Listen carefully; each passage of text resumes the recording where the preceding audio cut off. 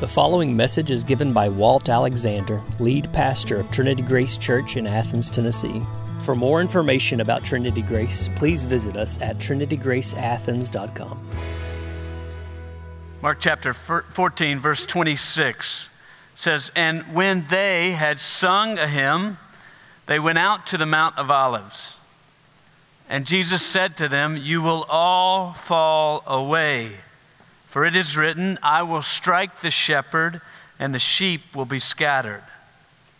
But after I am raised up, I will go before you to Galilee.'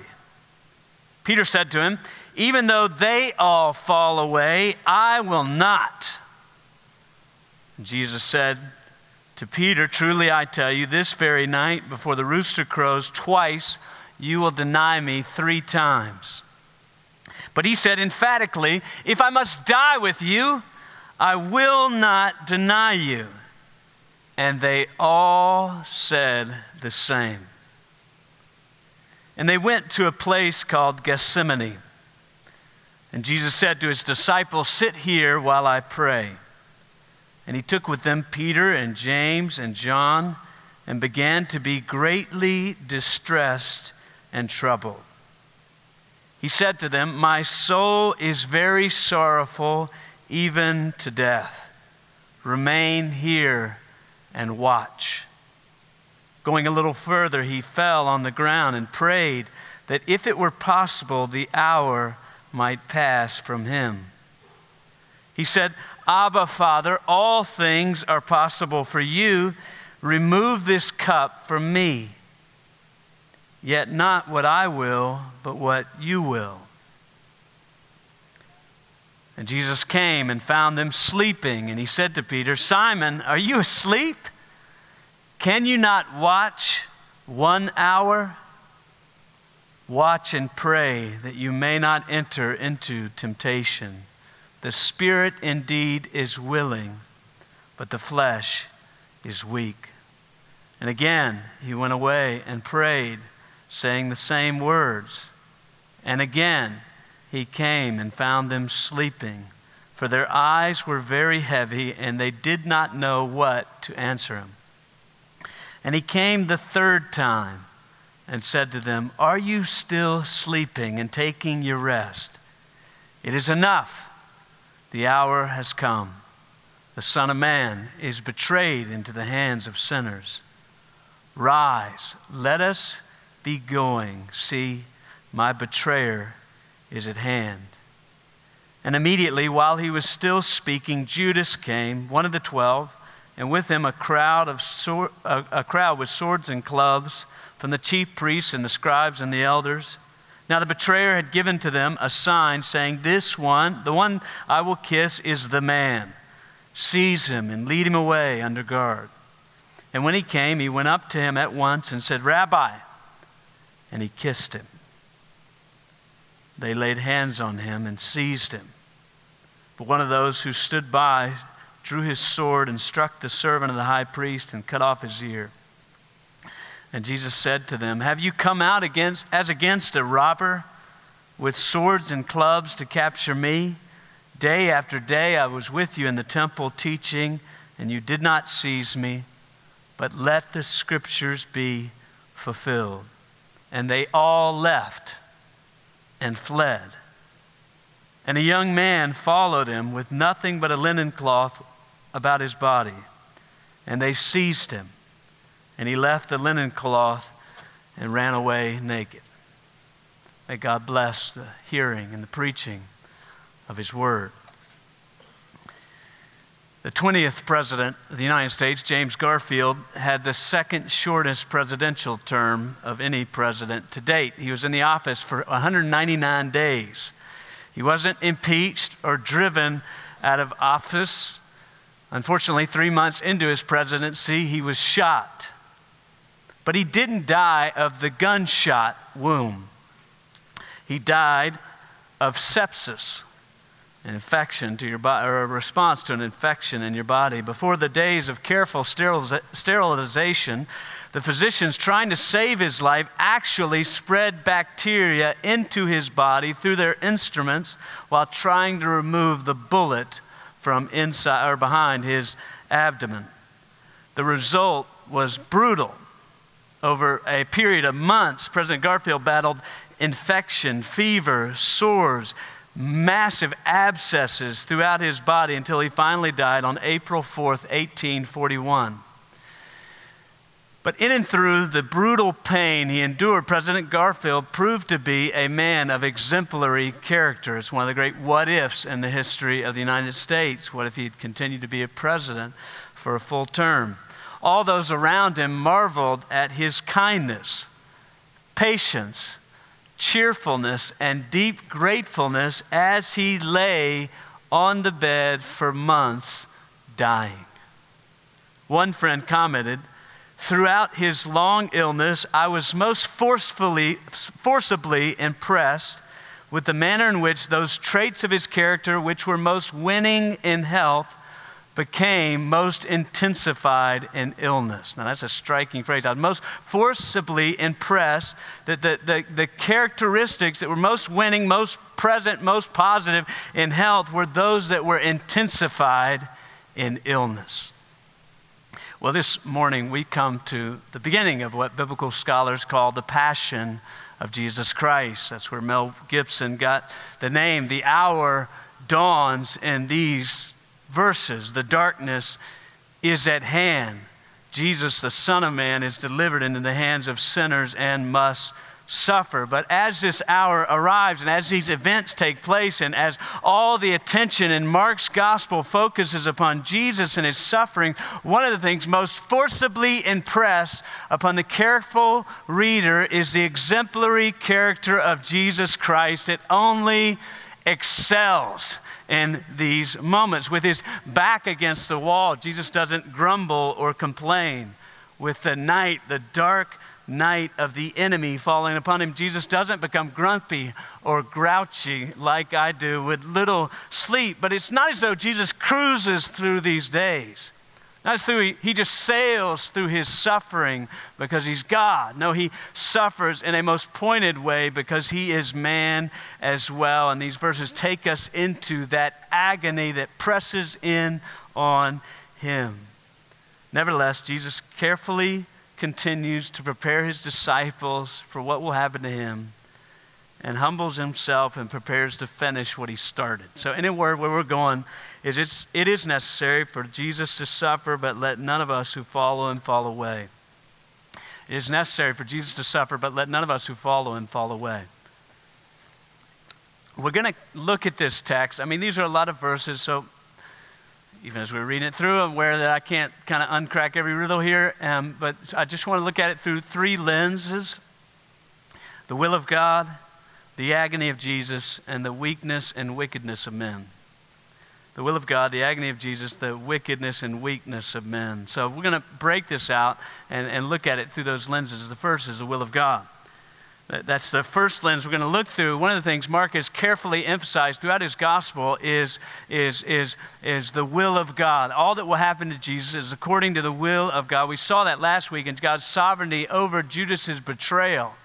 Even though he was a willing participant in betraying Jesus Christ, God is sovereign over it. And so Mark carefully emphasizes the plan and purpose of God advancing through the passion of Jesus Christ in a way in this passage, maybe even more than before. It's around midnight now.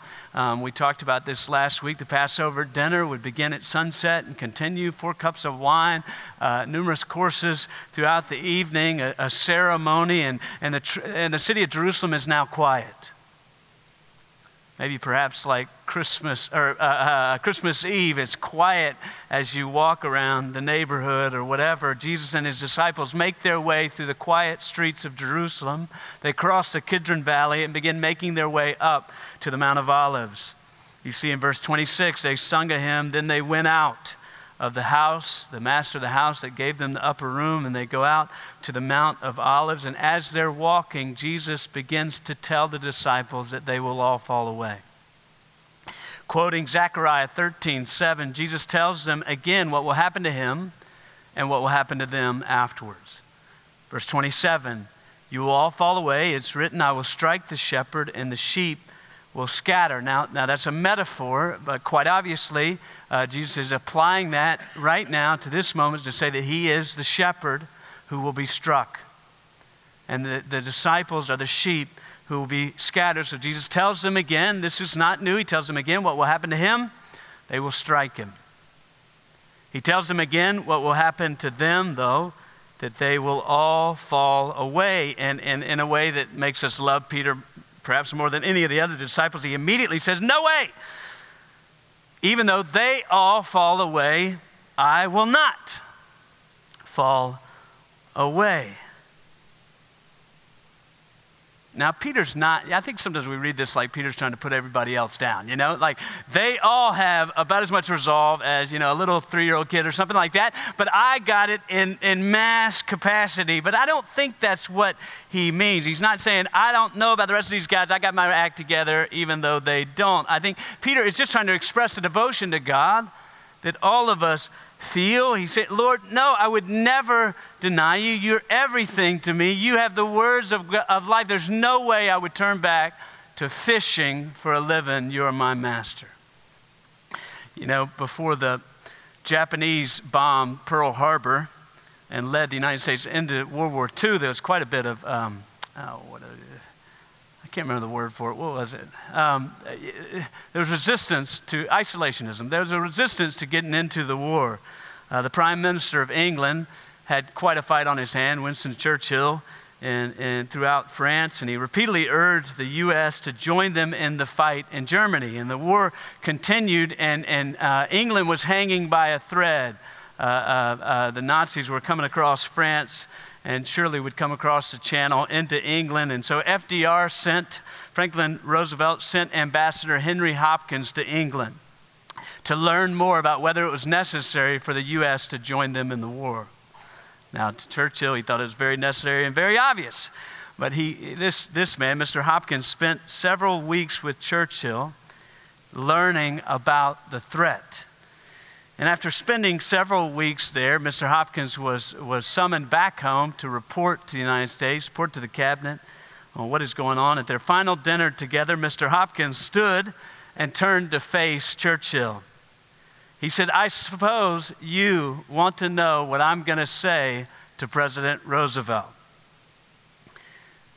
Now that was a massive understatement. Churchill was desperate to know and desperate to figure out whether he was going to recommend they join the war. And Mr. Hopkins said, well, I'll quote to you one verse from that book of books, talking about the Bible. The person gathered said he dropped his voice to a near whisper and recited a passage from the Bible's book of Ruth. Whither thou goest, I will go, and whither thou lodgest, I will lodge. Thy people be my people, and thy God my God. And he softly added, even to the end. There was a wave of gratitude and relief that seemed to engulf the room, and Churchill bent down and wept. I think that's Peter's expression of devotion. But though I have no doubt the Savior was moved by his expression of devotion, Jesus doesn't weep. Jesus knows the intensity of Peter's devotion will not be enough to keep him in this hour. Jesus continues and tells him specifically when he will fall away. Look in verse 30. He narrows more specifically and says, I tell you, this very night, before the rooster crows twice, so after you hear it once, you will deny me 3 times. Still, he's not deterred. He said, if I must die with you, I will not deny you. And they all said the same. So all this it should be shocking to read. It's shocking to them. I mean, we learned at Last Supper, Jesus will be betrayed by Judas, but now we learn that all his disciples will fall away. All will deny him. All will turn from him in his darkest hour. But the most shocking aspect of this prophecy is the details. If you look down again with me in Zechariah 13:7, he says, and actually I have a quote from Zechariah directly from there. He says, awake, O sword, against my shepherd. against the man who stands next to me, declares the Lord of hosts. Strike the shepherd, and the sheep will be scattered. Now, this appears to be just another example of where Mark emphasizes that it is necessary for the Son of Man to suffer. It appears to be just another example that it's necessary. It's according to the plan of God for the Son of Man to suffer. It's according to the purpose of God. It's according to the scriptures that God has written. But the will of God in the suffering of Jesus is placed in a more provoking way here. When Jesus quotes Zechariah 13:7, he emphasizes the subject. I will strike my shepherd, and the sheep will scatter. What is going on here is Jesus announcing to his disciples that God is not just behind the scenes arranging the details. God is not just working these things out. God is the one who will strike the shepherd. God will cause him to suffer.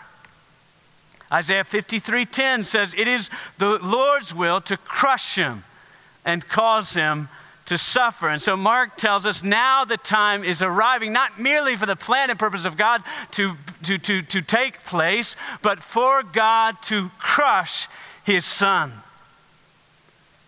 So verse 27 says, it is written. Verse 41 says, the hour has come. Verse 49 says, the scriptures will be fulfilled. What's going on is mysteriously, even though Judas betrays Jesus, even though the disciples scatter from Jesus, even though the Jews condemn Jesus, even though the Romans crucified Jesus, beneath them all is the Father striking Jesus to ransom sinners. Octavius Winslow said, who delivered up Jesus to die? Not Judas for money, not Pilate for fear, not the Jews for envy, but the Father for love. This next point, this next lens, if you will, takes us further into the mystery of this transaction. Point 2, the agony of Jesus. The agony of Jesus. I want us to look through this passage through this lens. So as they're making their way up to the Mount of Olives, Jesus turns into an olive orchard into the Garden of Gethsemane. John tells us in John 18:2, that it's a familiar place to the disciples, a place where Jesus often went to teach them. It's one of Jesus' favorite places to pull away to pray. And that's what he does here. They go to this place and he says to his disciples, sit here while I pray. But on this night, Jesus is not merely pulling away to pray. Jesus is driven there by the agony of what he's facing. This passage is littered with descriptions of the agony Jesus is experiencing. Look at verse 33. He says, he began to be greatly distressed and troubled. He began to be emotionally overwhelmed. Those are two words rare to the Gospels. Greatly distressed has been translated horror-struck. Though he does not seem to be overtaken by horror, Jesus is overtaken by what one author says is alarmed dismay. The same word is translated in Mark's Gospel for amazed. So Jesus is amazed, not with joy at something wonderful, but with alarm at something horrible. So the context determines how to interpret this. So Jesus is experiencing in this moment the intense emotional pain you feel when you receive a sudden phone call that someone you love is on the way to the hospital in an ambulance. Jesus is experiencing the emotional pain of a sudden phone call that someone you love has been in an accident. A sudden alarm. A sudden alarm at something horrible. Jesus is so emotionally overwhelmed. He says, my soul is sorrowful even to death. The disciples have seen the Savior's joy and the Savior's compassion and the Savior's righteous anger, but now Jesus pulls back the veil to see his agony and deep sorrow. Mark continues and describes this agony. Look down there in 35 and 36. Going a little further, he fell to the ground and prayed that if it were possible, the hour might pass from him. And he said, Abba, Father, all things are possible for you. Remove this cup from me, yet not what I will, but what you will.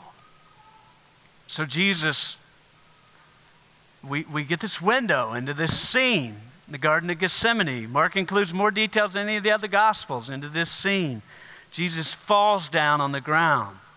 Luke tells us that his sweat was like beads of blood dropping to the ground for the agony he was in. He prays, if it's possible, and I know all things are possible with you, remove this cup from me.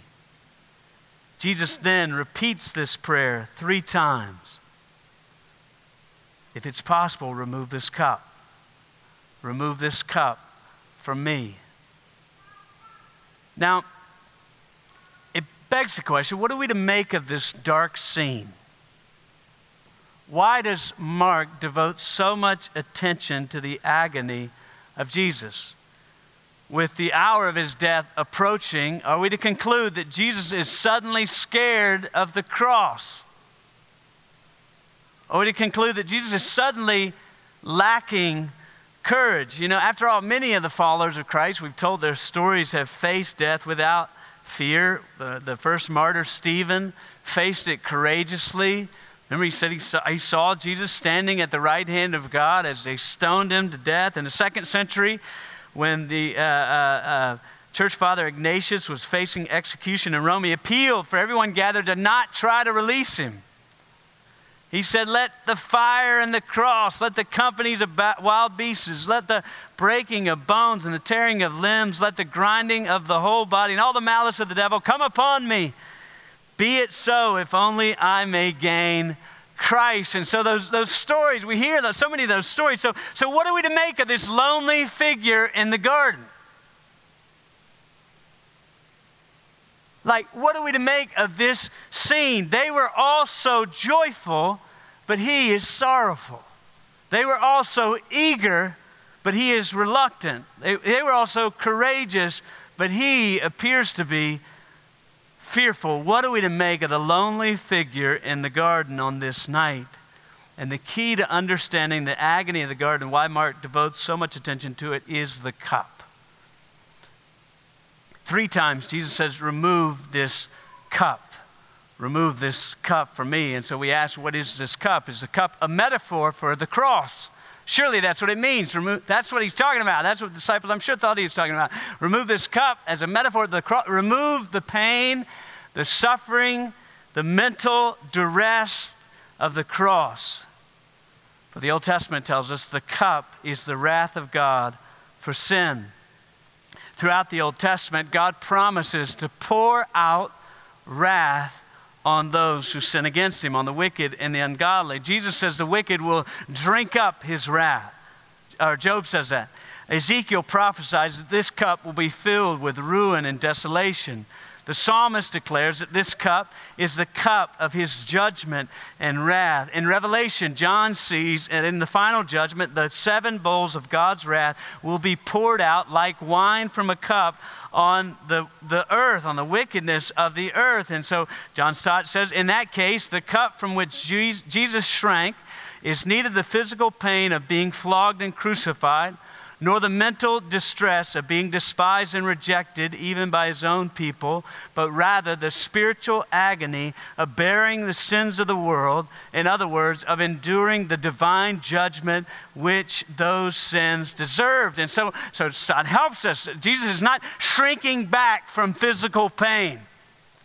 It helps us understand that the agony of the cross is not physical pain for Jesus. He's not shrinking back from mental distress of being despised and rejected, being betrayed by his disciples. He's shrinking back from the spiritual agony of bearing the sins of the world and the divine judgment due for those sins. Now none of this, still we would ask, none of this should be a surprise. It's not a surprise to Jesus. Jesus said he knew why he came in the world. He came to give his life as a ransom for many, Mark 10:45. Jesus came in the world to bear the sins of the world. So why still does Jesus recoil? Why does he appeal for a way out? Because Jesus, even though this is planned and orchestrated by the sovereign God over all, Jesus is a man. Jesus must experience this as a man in his body. So Jesus realizes this cup will leave him completely disoriented and confused, like being drunk. Jesus realizes this cup will leave him helpless and alone. Jesus realizes that this cup will mean that for 3 hours the Father will not look on him with delight, but with disgust for sins he did not commit. Jesus realizes that this cup will leave him condemned and crushed, not in the human courtrooms of the Sanhedrin or of Pilate. Jesus realizes this cup will leave him condemned and crushed under the divine judgment of Almighty God. Jesus realizes as he looks into this cup by prayer that this cup will mean the Father will not say to him, "This is my Son with whom I'm well pleased," but the Father will say to him, "You wicked man, you have an appearance of godliness, but you deny its power. You don't love me with all your heart. You don't love your neighbor. You ignore the poor, blaspheme my name, abuse children. You cheat. You thief. You ungrateful grumbler." And so no wonder. And then the Father will crush him. After all this, that's what Jesus is seeing. So no wonder Jesus pleads, "Father, if there's any way to save sinners apart from this, do it now." But Jesus knows there's no other possible way to save sinners. Sin has been committed by man, and only man can atone for his sin. But all mankind, no matter how hard they try, cannot make themselves right before God or obtain the obedience he requires. In fact, all humankind, all mankind, are captive to sin, slaves of sin, and unable to set themselves free from sin. Therefore, all people on earth are guilty before God, deserving of his just and furious wrath. The only way for God to be gracious to man is for someone to stand in the gap. We need someone who is like us, tempted in the same ways that we are, yet unlike us, though tempted in those ways, never sinning, sinless in every way. The only way for man to be made righteous before God and right with God is for someone to stand in the gap before God, to bear our sin and divine judgment for those sins in our place. And the only someone who could do this is Jesus, who fully represents God, being perfect, the fullness of deity in bodily form, Colossians 2 tells us, and yet truly man, born of a woman, born under the law, that he might redeem us under the law. So Jesus humbly submits. Wonderfully, he humbly submits. Look in verse 41.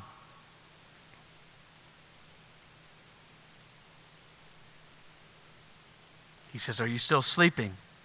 It's enough. The hour has come." Really, he just shouts enough. Doesn't capture the tense of that. My betrayer is at hand.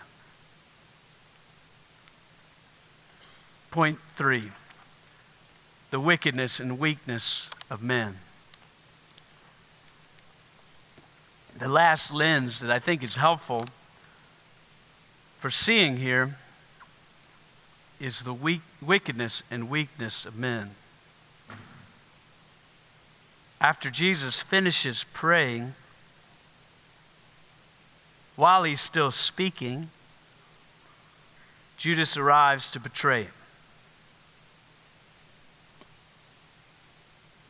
Verse 43, Jesus came, one of the 12, and with him a crowd with swords and clubs, from the chief priests and the scribes and the elders.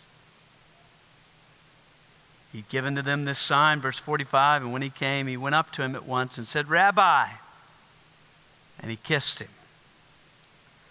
Mark is telling us the chief priests, scribes, and the elders are all there. That's the whole ruling party among the Jews, the Sanhedrin.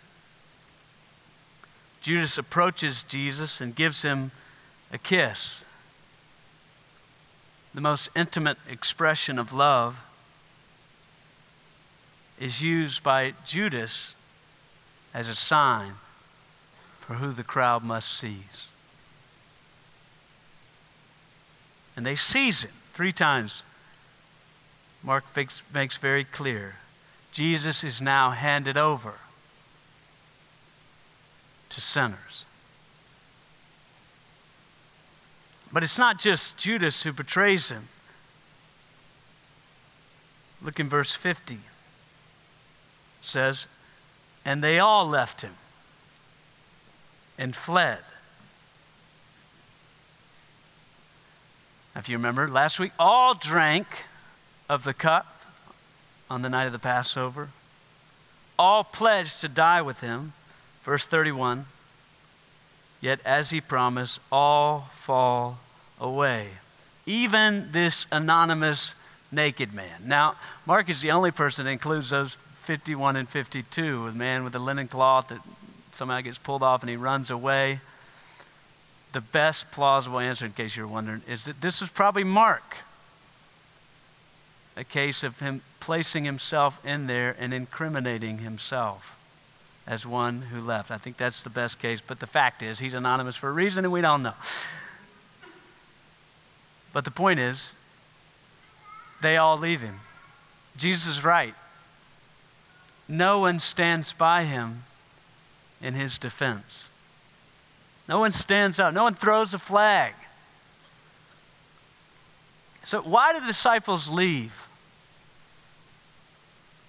Why did the disciples forsake him? And the best answer is they weren't alert. 3 times he tells them, watch and pray that you may not enter into temptation. 3 times after he returns from praying, they're asleep. Now, you got to remember, just days ago was the discourse on the Mount of Olives. It was the big warning, and he just said, stay awake, stay awake, stay awake. You know, keep your lamp burning, stay awake. And yet, here we see the disciples, they cannot even keep their eyes open. They're so heavy upon them. They all fall away. Literally, the word is they stumble. They trip. It's supposed to emphasize how easily they fell from him. So you got to notice, it's not pride or selfish ambition. It's not envy or greed. It's not grasping for power that causes the disciples to fall away. It's sleepiness.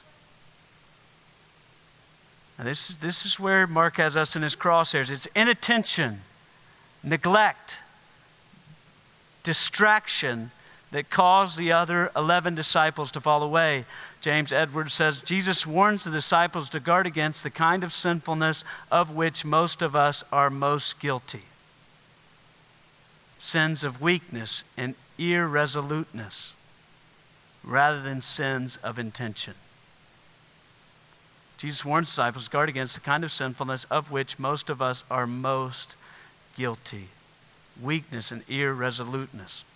Years ago, when I was 20 or so, I grew up in South Carolina, so I've probably driven from South Carolina to Tennessee like 100 times, and driven on I-40, and I was driving back from South Carolina after an all-night party with some friends. This is before I was converted, even though I may do an all-nighter from time to time. But driving back, and I fell asleep at the wheel. And as I was driving and falling asleep, going through the Smoky Mountains, so it's quite a treacherous area to fall asleep, my car drifted over to the concrete median while I was asleep. Mercifully, as soon as I hit the concrete median, I can't remember all the sensations, but just the crashing of my hubcap on the concrete and the feeling of hitting it woke me up. I was able to steer away from the median carefully, and thankfully nothing else happened to me. And having had that experience, when we're on a car trip and it's late at night, I'll do literally anything to stay awake.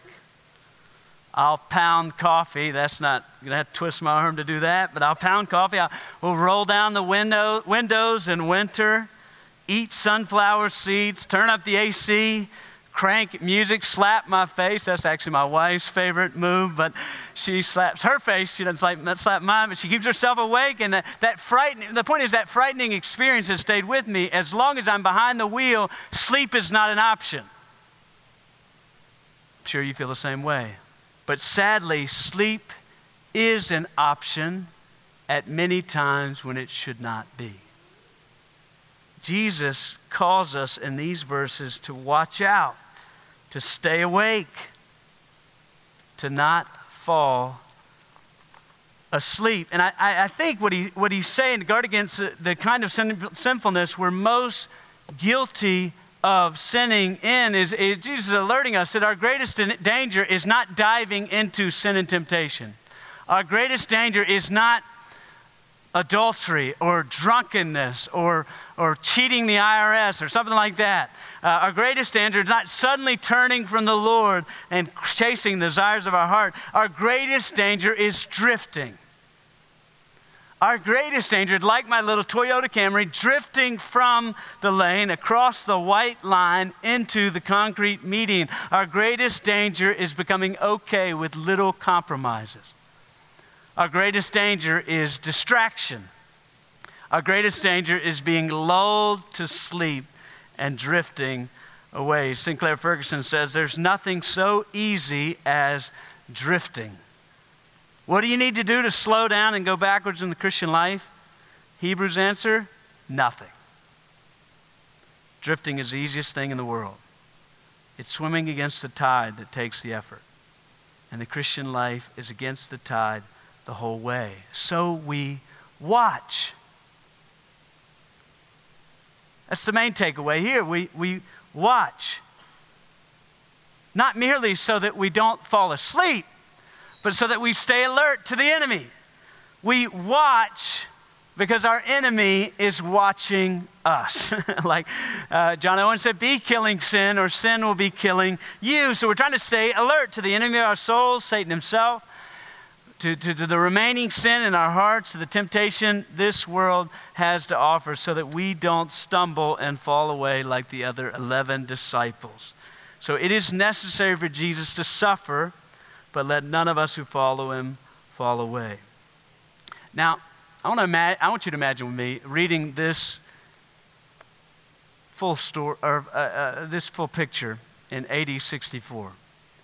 We know the background of this gospel. Mark wrote it with Peter from Rome in AD 64, right before the suffering of Nero clamped down on the church. Imagine reading this as you began to hear of rumors of arrests and persecution. Imagine reading this knowing that your life would soon be threatened, that your family would soon be killed. What would encourage you from this passage? I think it'd be encouraging that here's a Savior who didn't sail through it, but who faced it down humbly, tempted in every way, submitting himself to the Lord. That's exactly the way Peter tells us, 1 Peter 2. For what credit is it if when you sin and are beaten for it, you endure? What credit is it if you just endure? But if when you do good and suffer for it, you endure, this is a gracious thing in the sight of God. For to this you've been called, because Christ also suffered for you, leaving you an example so that you might follow in his footsteps. So he's given these guys a window into what this passage is supposed to mean. But even more than that, what would bolster the faith of these disciples is about reading about a Savior who promised he'd rise again. Look at verse 28. All the Gospels include this. He says, I'll strike the shepherd and all the sheep will be scattered, but after I'm raised up, I'll go before you to Galilee. I'll go back to where we began. I'll go back to where I called you. And he did. And it's precious to them, as it should be to us, because it reminds us persecution is not the end. Temptation is not the end.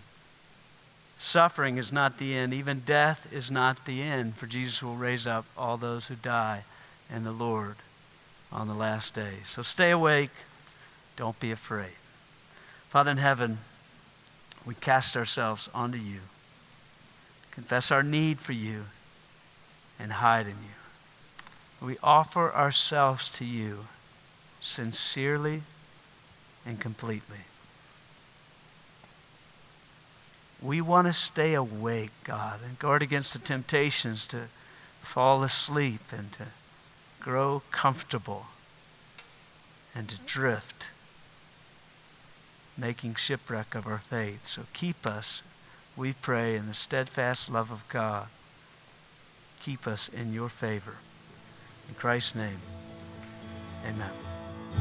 You've been listening to a message given by Walt Alexander, lead pastor of Trinity Grace Church in Athens, Tennessee. For more information about Trinity Grace, please visit us at trinitygraceathens.com.